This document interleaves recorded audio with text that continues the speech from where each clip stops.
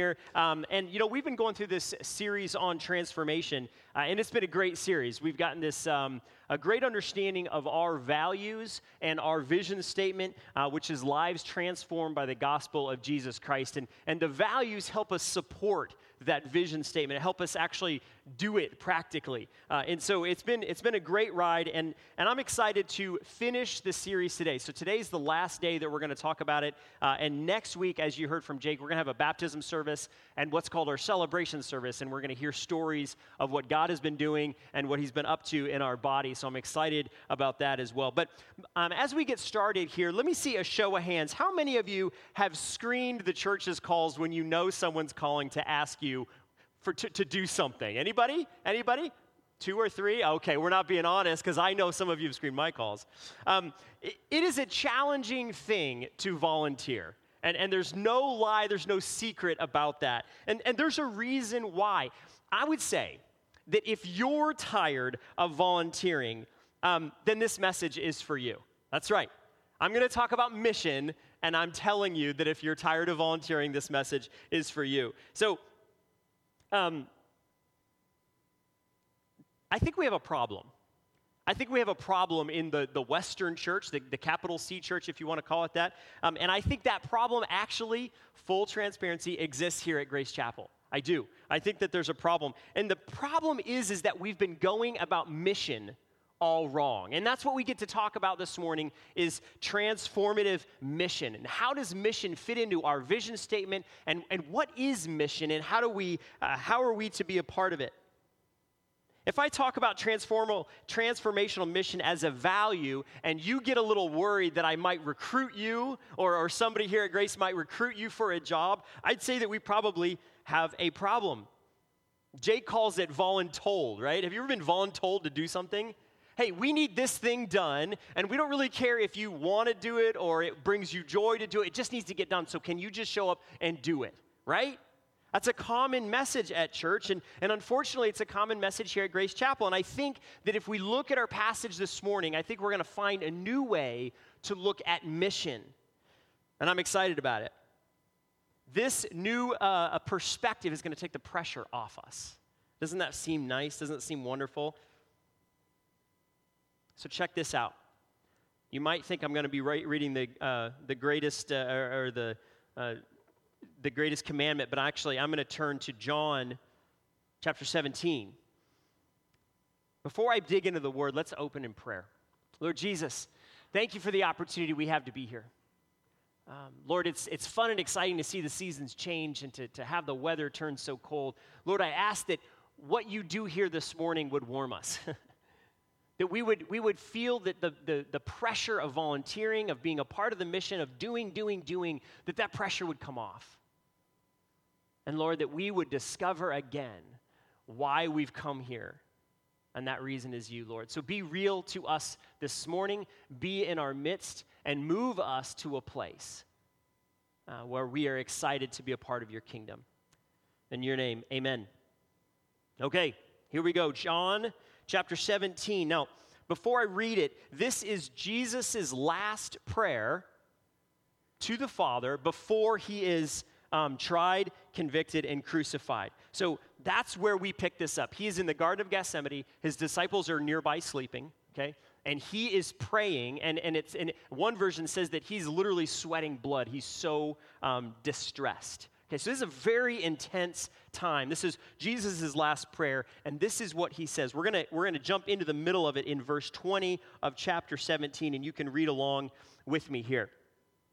So this is what Jesus says. My prayer is not for them alone, and he was praying about the disciples earlier. I pray also for those who will believe in me through their message. That's us. So he's praying about us. That all of them may be one, Father, just as you are in me and I am in you. May they also be in us, so that the world may believe that you have sent me. I have given them the glory that you gave me, that they may be as we are one. I in them, you in me, so that they may be brought to complete unity. Now here's the good part. Then the world will know that you sent me and have loved them, even as you have loved me. Wow. That changes things a little bit. And here's a statement that raises eyebrows in the church. Are you ready? We as Christians are not here to change the world. Do you know that? Christians are not here to change the world. Our chief calling isn't to make this place a better place. God didn't look down and go, whoa, that's a mess down there. I'm sure glad the church is there to fix it. Church, let me know when it's fixed and I'll come back. Right? That's not the plan. And if you think for just a minute or if you think just a little bit that that's the plan, bad things can happen to your perspective and your passion and your joy. Jesus told us what we were to do. He told us what to do. John 13, 34 through 35. I'll just read it quickly. A new command, Jesus says, I give you. He said this to his disciples. Love one another as I have loved you. So you must love one another. By this, everyone will know that you are my disciples, that you love one another. And he also said in Matthew 22, love the Lord God with all your heart, with all your soul, and with all your mind. And this is the first and greatest commandment. And the second is like it, love your neighbor as yourself. And then he goes on to say, all the law and the prophets hang on these two commandments. That is the mission. And sometimes I liken this to inhaling and exhaling. And we get this wrong in the church, the capital C church, and we get this wrong sometimes here at Grace Chapel. We expect you to exhale before you inhale. So you inhale and you understand the love that God has for you, and you understand your identity in the fact that the gospel is the fact that Jesus came and he died and he rose again for you because he chose you and he values you and he loves you. You inhale that information and that truth. And then you exhale the mission. And so what we do in the church is we say, exhale. I need so many people to show up here and do exhale. Give away. But we haven't inhaled yet. And if you exhale before you inhale, as you know, you suffocate. It's not pleasant. And I've done this to myself and I've done this to other people time and time again. We have, as a church, we have gotten really good at getting people to exhale. We've been really good at that. But maybe we haven't taught people how to inhale very well. And in my Thursday night life group, we're going through the book of James, and we're only in chapter 2, and we've already discovered that the entire book of James is about learning how to bolster your faith, learning how to grow your faith by doing things. Inhaling is loving God and understanding the gospel and why he chose me, why he wants to die for me, why he died for me. That's inhaling. And when you're doing that, it's impossible not to exhale. And so it's like this dance. You have to inhale the knowledge that God loves you, and then you reach a point and you can't inhale anymore. And then you got to exhale, and you got to give this stuff away. And once you're done exhaling, you got to inhale again, and it's this dance, and it goes around and around and around. You can really only love God so much before you have to do something about it. And we see this in Scripture over and over and over. We see it in James, we see it in the book of John, we see it in all over the place. You can only really love God so much before you have to do something about it. But it even gets better than that. It gets way better than that. And in your bulletin, the first statement is transformational mission is not rooted in accomplishment. It's not rooted in accomplishment, but in unity with the Father and with each other. That's where it starts. We don't love our neighbor because the Bible tells us to. That's not why, although the Bible does tell us to. We don't love our neighbor because our parents want us to. We don't love our neighbor because this church or any other church tells you to love your neighbor. We love our neighbor because we are overwhelmed with the love that God has for us. And I think in the church, especially in today's day and age, we focus so much on telling people to love their neighbor that we've forgotten how to really lean into the love that God has for us.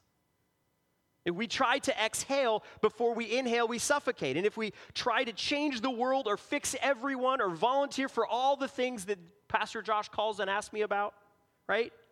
If we do all that stuff, we start to get frustrated because it's not a dance. We're not inhaling as much as we're exhaling.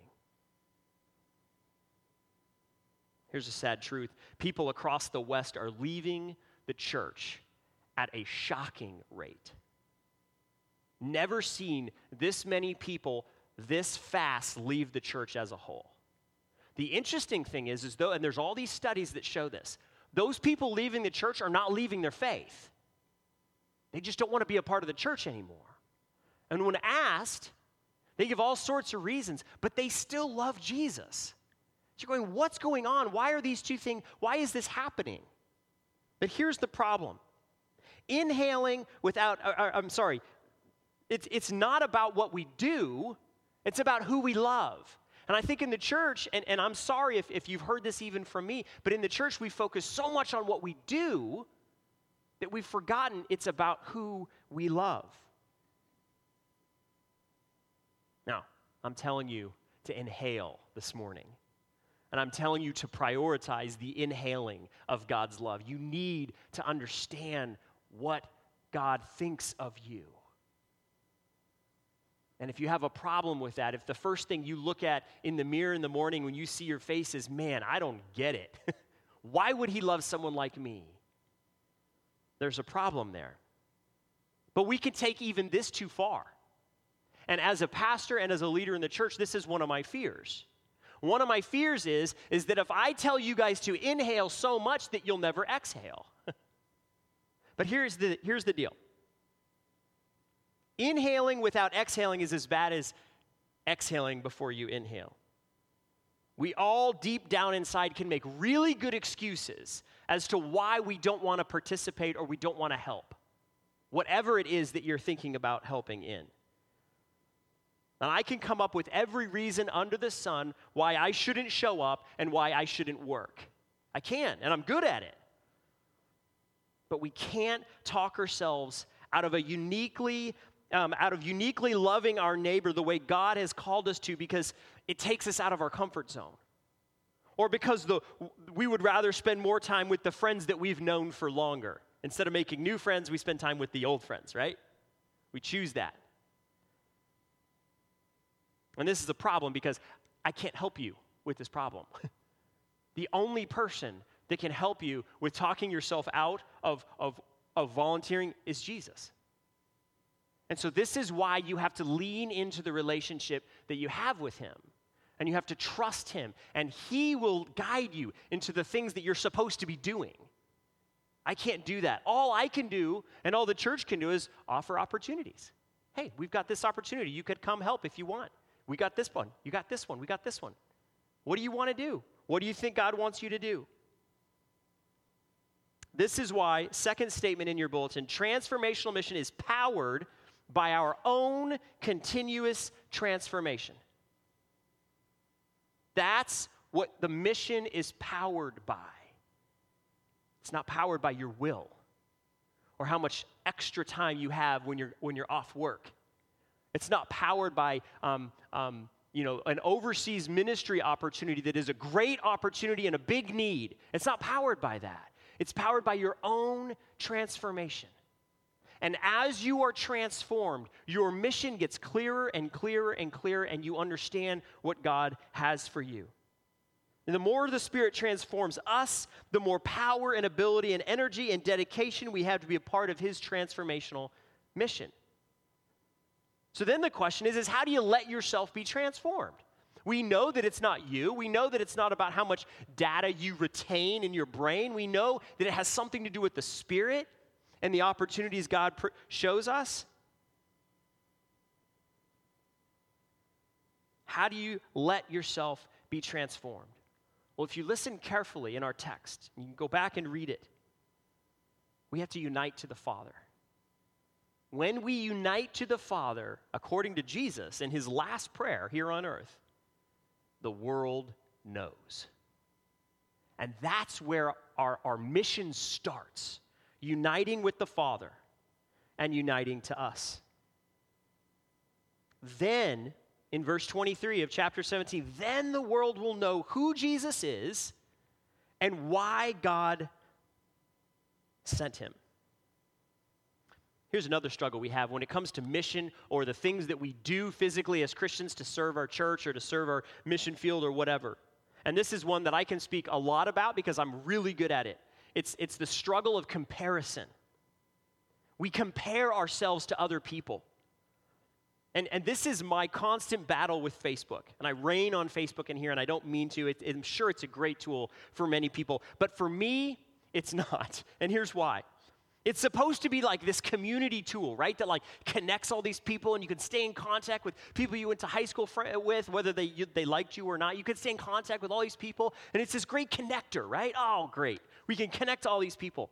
But the problem is, all those connections are built on a facade, at least a lot of them, because I don't want to show you all the real stuff about my life. I want to show you all the good stuff about my life, right? That person's going to Haiti. That person's given all their life savings to orphans. And what am I doing? I'm sitting watching football on Monday night, right? And I go, oh my gosh, my life is horrible.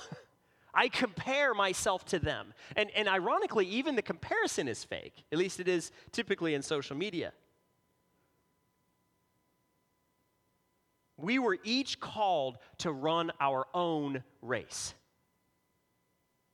And the only person that can tell you if you're running your race is Jesus.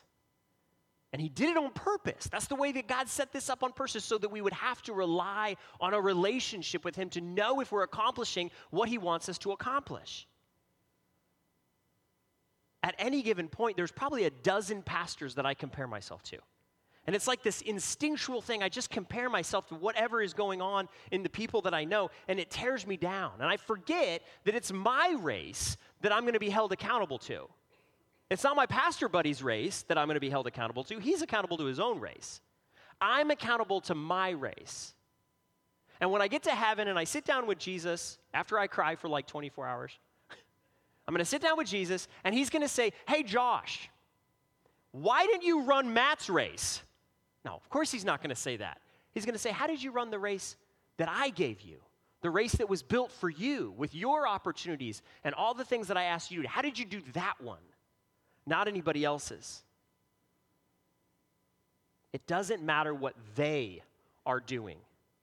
You work on what God has called you to do. Statement number three, transformational mission is a calling that is unique to each person.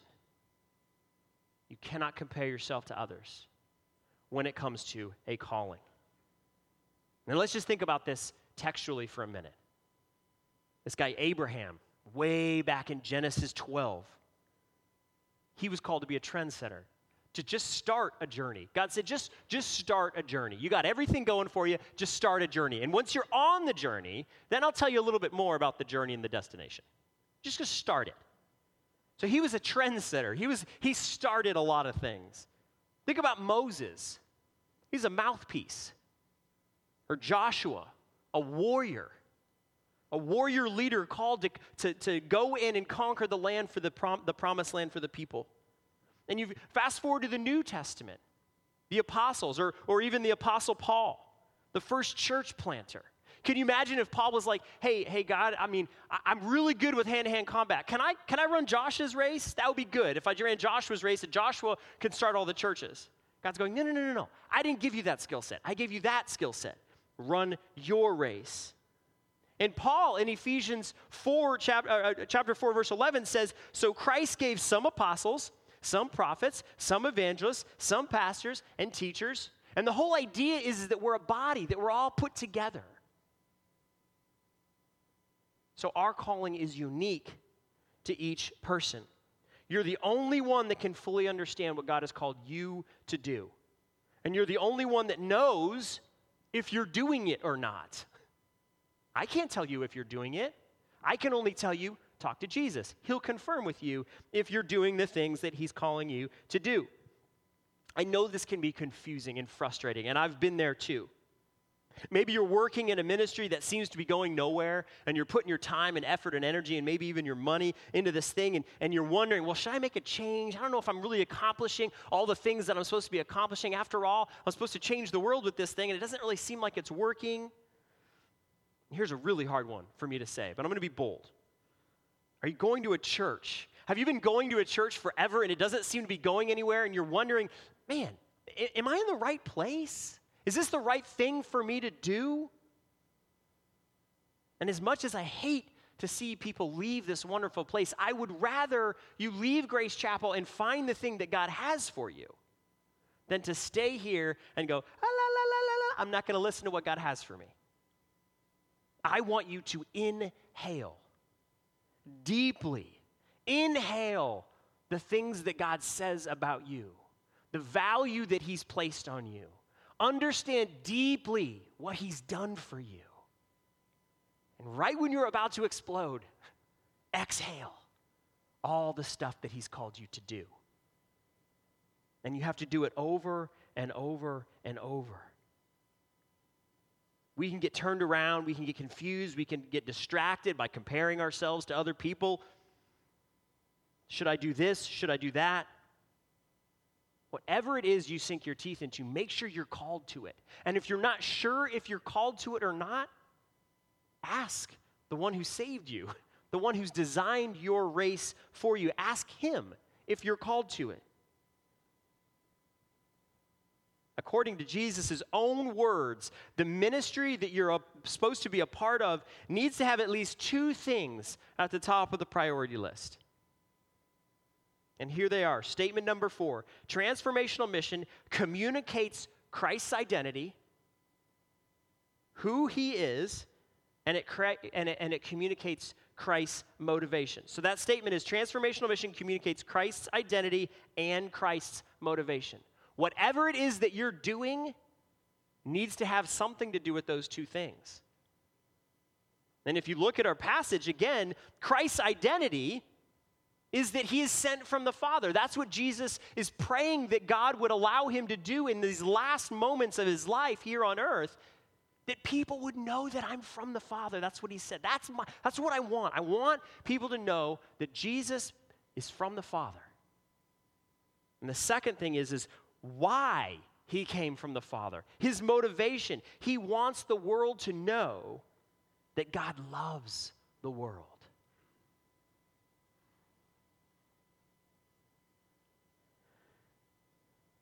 Is the thing that you're feeling called to or think you should do, is it doing that? Is it helping those messages move forward?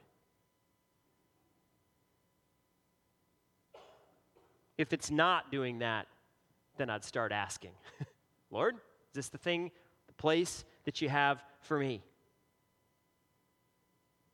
Here's the main idea this morning, the main thing that I want you to understand. Transformational mission exists not to change the world, but to unite to Christ who is changing the world. And you might roll your eyes and say, that sounds like semantics. Sounds like you're splitting hairs. But it's so important when it comes to our motivation. We're not here to change the world. We're here to unite to Christ who is changing the world. I think the church is missing this.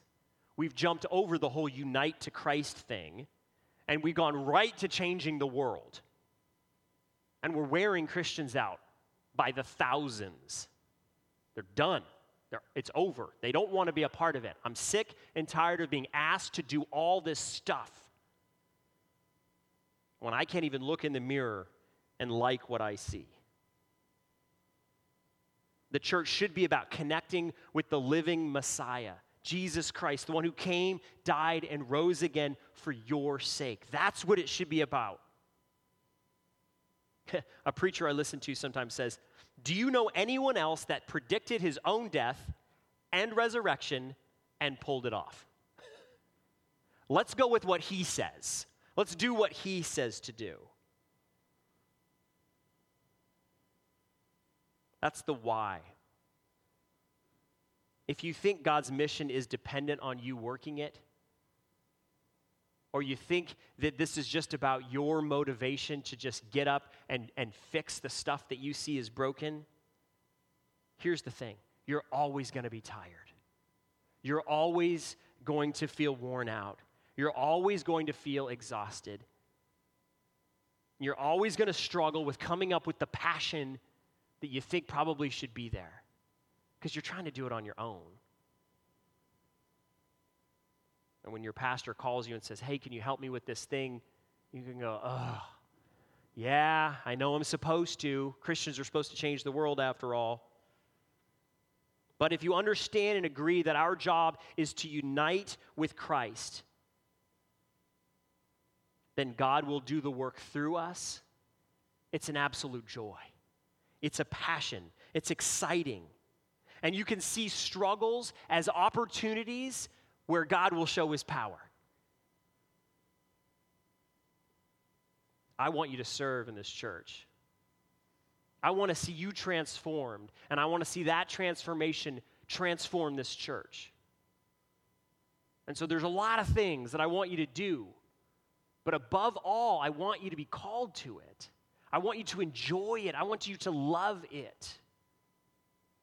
And you might say, well, man, you called me last to shovel the sidewalks with snow. How is that sharing with the world who Christ is? You're part of something that is trying to do that. So how do we do this morning? What is it what are the things that we should be doing in order for this to happen? I just want to speak for a second about how you think about yourself. So the first thing is how do you treat yourself? How we treat ourselves tells us a lot about the things that we believe. And I'm a mutterer, in case you don't know this about me. So I'm like working in the barn, or I'm working in the backyard or something, and I mutter to myself, and I do, and my wife laughs at me, right, because I'm always muttering. But a lot of times I'm talking to myself about myself. And if you listen closely, I have this nasty habit of insulting myself. And whenever I make a mistake, or I hit my thumb on a hammer, or hammer on a thumb, there we go, yeah. Hit my thumb on a hammer. Anytime I make a mistake, it's like, oh man, like, idiot, why did you do that? Why did you make that decision? Why did you say that? Why did you act that way? And I constantly have this beating myself up thing. And it's because a lot of times I just don't buy it. My brain understands that God loves me and died for me, and that I'm valuable and that I'm worthy. But my heart says, are you kidding me? No way. And I have this battle inside of me of really believing what God thinks of me. So how you treat yourself should tell you a lot about how much you believe that God loves you. And the second thing is how you treat us. How you treat the people that are like you. How do you treat the people that you're comfortable with? How you treat people here at church. How you treat people that you know well says a lot about how you feel about yourself. You buy into the gospel, you understand it with your head maybe, but with your heart, maybe that's a tougher process. And then how you treat the people that you know says a lot about that. How you treat those whom aren't like you, the newcomers, the people that think differently, the people that vote differently, the people that like to do things that you maybe don't like to do, the outsiders of your life. How you treat those you don't know, or maybe are meeting for the first time, says a lot about how you treat us and how you treat yourself. How you treat those who aren't like you says a lot about how you are deepening, how much you've been inhaling the love God has for you.